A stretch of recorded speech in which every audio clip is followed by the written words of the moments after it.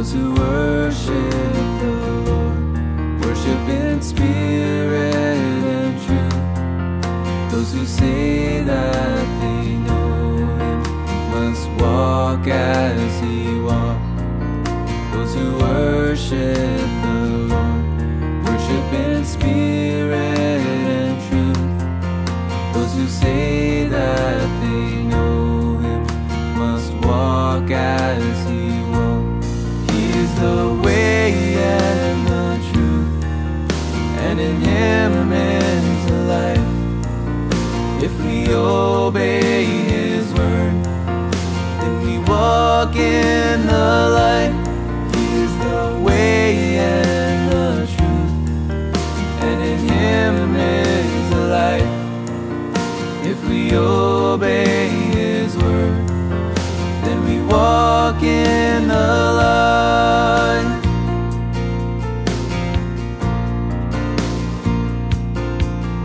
If we say that we know Him, but we don't keep His word, then we walk in the darkness, and the truth's not in us. If we walk in the light, we will have fellowship sweet, and the blood of Jesus will cleanse us from sin. He is the way and the truth, and in Him is the life. If we obey His word, then we walk in the light. He is the way and the truth, and in Him is the life. If we obey His word, then we walk in the light.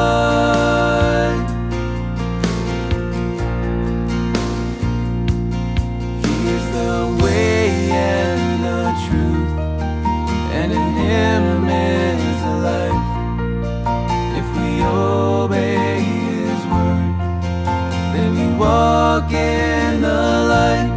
He is the way and the truth, and in Him is the life. If we obey His word, then we walk in the light.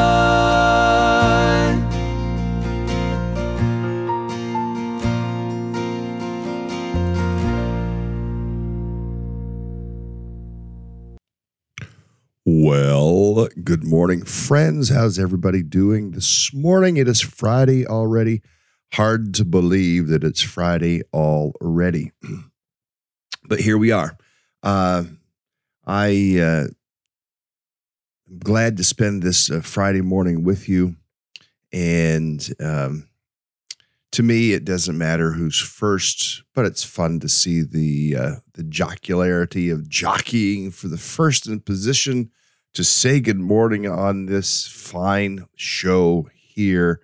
A lot of fun, absolutely is. So some of you may know the name, perhaps many of you don't even know the name of a pastor named Timothy Keller. I want to start this morning by talking about Timothy Keller. And who he is, just for a brief moment to ask that we pray for his family. Timothy Keller is this fellow here, and he has suffered with prostate cancer. But as some of us read last night who followed Timothy Keller, we know, and you can just see I'm reading here from the Twitter account, that today Dad is being discharged from the hospital to receive hospice care at home. Over the past few days, he's asked us to pray with him. Often he expressed many times through prayer his desire to go home to be with Jesus. His family is very sad, and it's going to go into Twitter.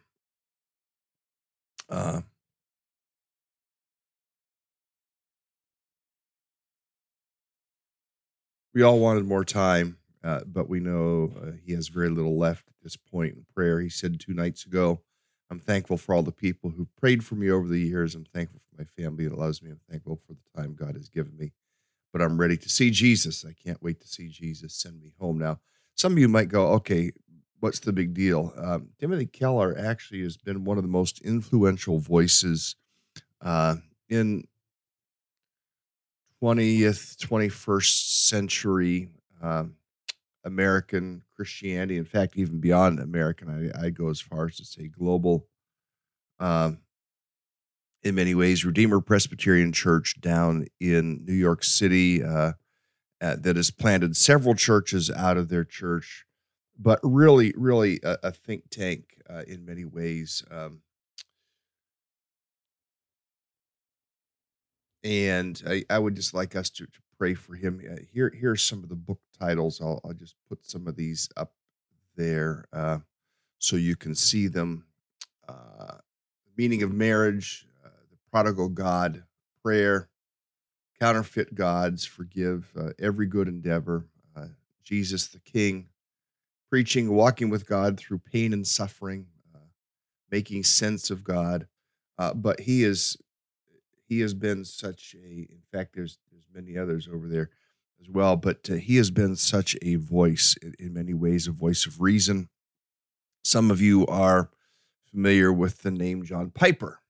And if not, I would encourage you to listen to podcasts by both of these gentlemen. Timothy Keller, his podcast obviously will go on beyond his homegoing to Jesus, and John Piper, another significant voice that has spoken to so many of the issues in our days. So, Lord, we do come before you. We lift up Timothy, we lift up Kathy, we lift up Michael, we lift up the broad Redeemer Press family, that you would comfort them, that as they walk through the valley of the shadow of death, that they would experience your rod and your staff comforting them. They would experience your presence. Lord, we just lift the Keller family, as I know thousands of people are lifting, perhaps even millions of people, lifting them to you at this very precious and difficult time. Lord, would you bring them your comfort? Would you ease the pain and ease Pastor Keller's homegoing into the arms of Jesus? We pray for them. And Lord, for ourselves, we pray today. Help us to keep our eyes fixed on you and to walk with you in Jesus' name. Amen. Well, we are in Acts chapter 6. We began Acts chapter 6 yesterday talking about the calling of the deacons. And one of the deacons that was chosen was a man named Stephen. Now we're going to pick back up a little bit more. Speaking of Stephen, we seen Steve and Donna here were they here yesterday? I haven't seen Steve and Donna here in the broadcast. Of course, it's only been a few days, but I don't remember. I don't see them here this morning. So maybe need to reach out to them and say, hey, what's up with you guys? So, Stephen, here we go. Let's get into this, Stephen, in the book of Acts. Now, Stephen, a man full of God's grace and power, did great wonders and miraculous signs among the people. Now, remember, he was a deacon. It is likely that this Stephen was an early follower of Jesus. In fact, it's likely that many of those that were called to be deacons in the earlier part of chapter 6 had also walked with Jesus for a significant length of time, perhaps even the entirety of their time, or near the entirety of, I say their time, the time that Jesus was conducting his public ministry. Stephen was likely one of those people, but we note of him, although he was called to be a deacon, we also note in his abilities, he was a man full of God's grace and power. He did great wonders and miraculous signs among the people as well. God used him in a significant way. But then it says this: opposition arose, however, from the members of the synagogue of the freedmen, as it was called, the Jews of Cyrene and Alexandria. Now we're talking Alexandria in Egypt, and the area of Cyrene also in a distant place from where we are currently reading about. But the Jews of Cyrene and Alexandria, as well as the provinces of Cilicia and Asia, These men began to argue with Stephen, but they could not stand up against his wisdom or the spirit by whom he spoke. Then they secretly persuaded some men to say, "We have heard Stephen speak words of blasphemy against Moses and against God." So they stirred up the people and the elders and the teachers of the law. They seized Stephen and brought him before the Sanhedrin. They produced false witnesses who testified, "This fellow never stopped speaking against his holy place and against the law.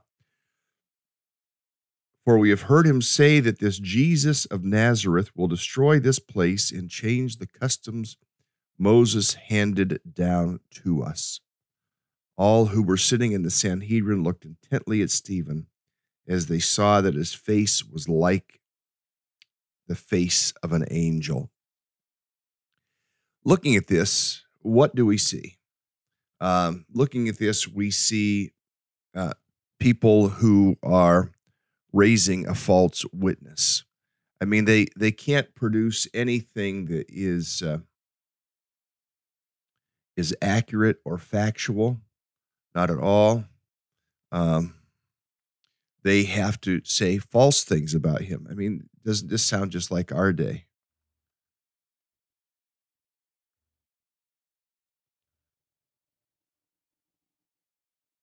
All right. I'm going to put a map up here for us, perhaps to see where Cyrene is located, so you get the sense here of just where we're talking about, where these people had come from. Here it is. You see Crete here. You see Egypt. So Crete, Cyrenaica, Cyrene right up on the Mediterranean Sea, Alexandria over here, and you see all the tributaries coming into the Nile River here, or coming into the Nile River. I think the Nile River flows north, does it not? I think that's the one river that flows toward the sea.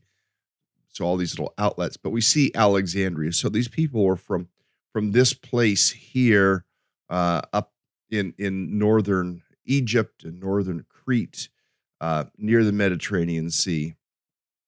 I said Crete, yeah, Crete, but Cyrenaica. You see the place where I'm talking about, all the way over around to Israel, and they are stirring up this trouble for Peter, and that is what we are giving consideration to, and how these men did what they did and said what they said. And as we read in the text, they were arguing, but they couldn't stand up against his wisdom or the spirit by whom he spoke. I mean, the wisdom that he had was wisdom that came from God. And then in verse 11, it says, they secretly persuaded some men to say, "We've heard Stephen speak words of blasphemy against Moses and uh, against God." Now, I will tell you likely what happened, because this is that part of the world. They probably offered some money. That is a very common thing in that part of the world. If you want to get your way, you offer some small money or some large money, however it might be. You offer a little bit of money, and all of a sudden, you get what you want. Sometimes when you're trying to gain passage, for instance, you need to have uh, a visa, and you don't have a visa, and you're crossing into a country, you don't have that visa. Well, you offer the agent a little bit of money, and he makes sure you're taken care of.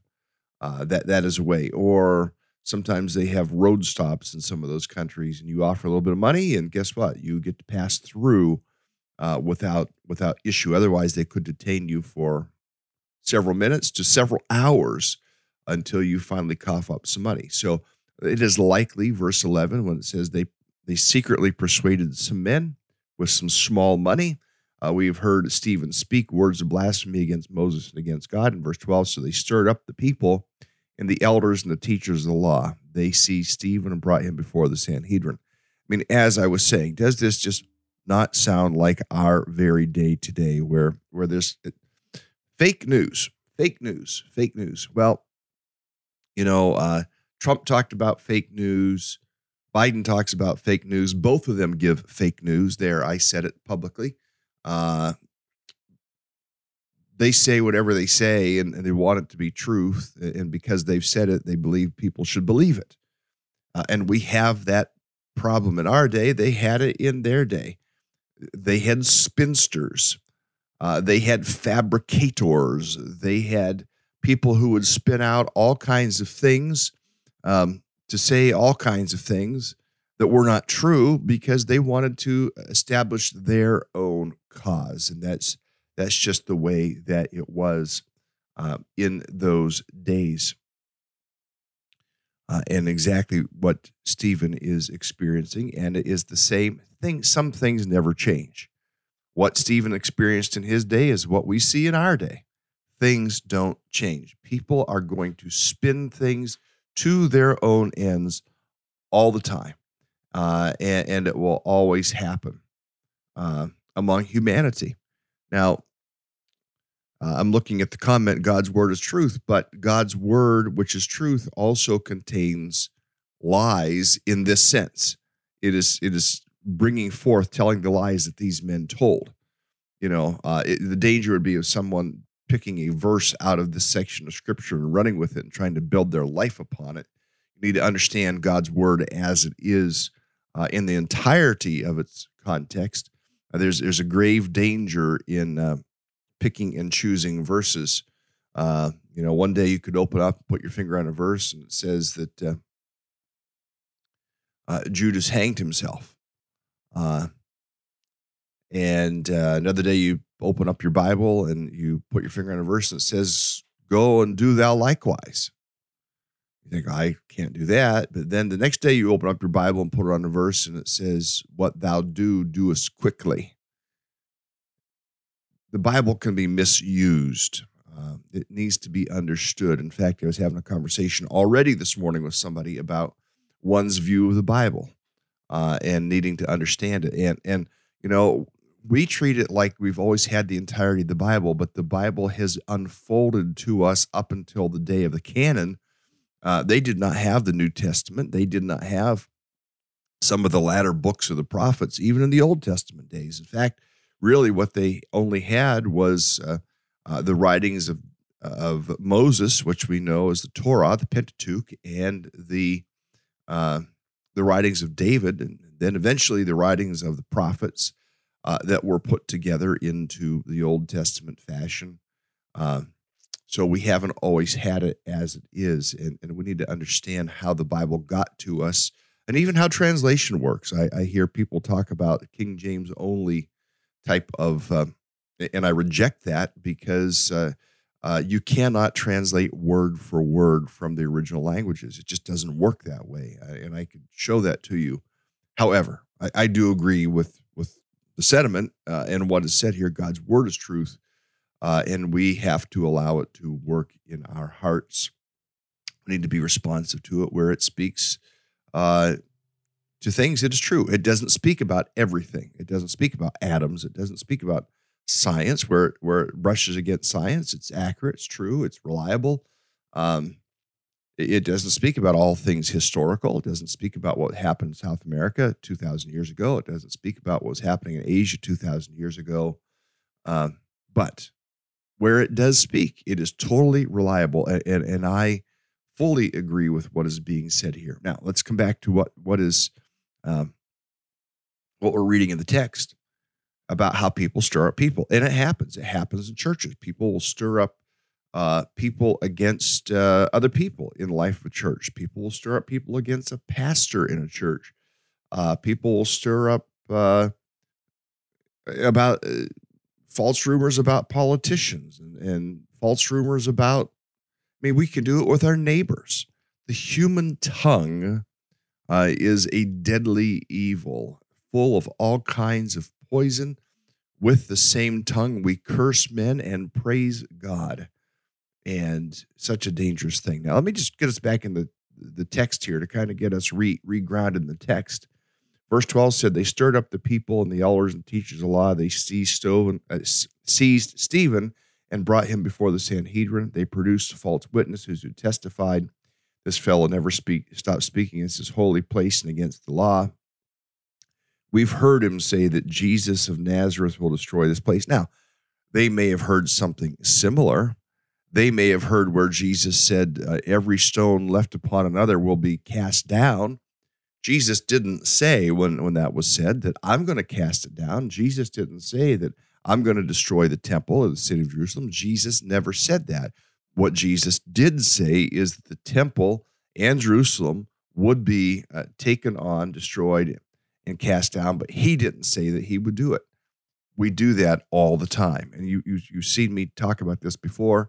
Sometimes there is this much truth, but we only tell this much of the story. See my fingers here? We're leaving out a lot of facts and details that when you color everything in, it changes the storyline, it changes the narrative, it changes the outcome. And so too often times as human beings, we are inclined to, there's this much story from between my hands, but we only tell this much information and leave out all the coloring that, oh, okay, now I understand why that person did what they did because you left out all these facts. We're awful about that as human beings. The other thing that happens sometimes is there is this much of a story, but we'll tell this much. We exaggerate, we embellish. Both are lies, friends. When the story is this big, but we only tell this much, leaving out significant details because it changes the narrative and makes our story less juicy, that is a lie. We have problems with our tongues with that type of a thing. Also, if there is this much of a story and we embellish and fill in lots of detail that really wasn't there, that also is untruthful. And that is exactly what we see them doing here in the book of Acts. They produced the false witnesses. They said things that were never said. Verse 14, we heard him say that Jesus of Nazareth will destroy this place. Verse 15 says, all who were sitting in the Sanhedrin looked intently at Stephen and noticed his look.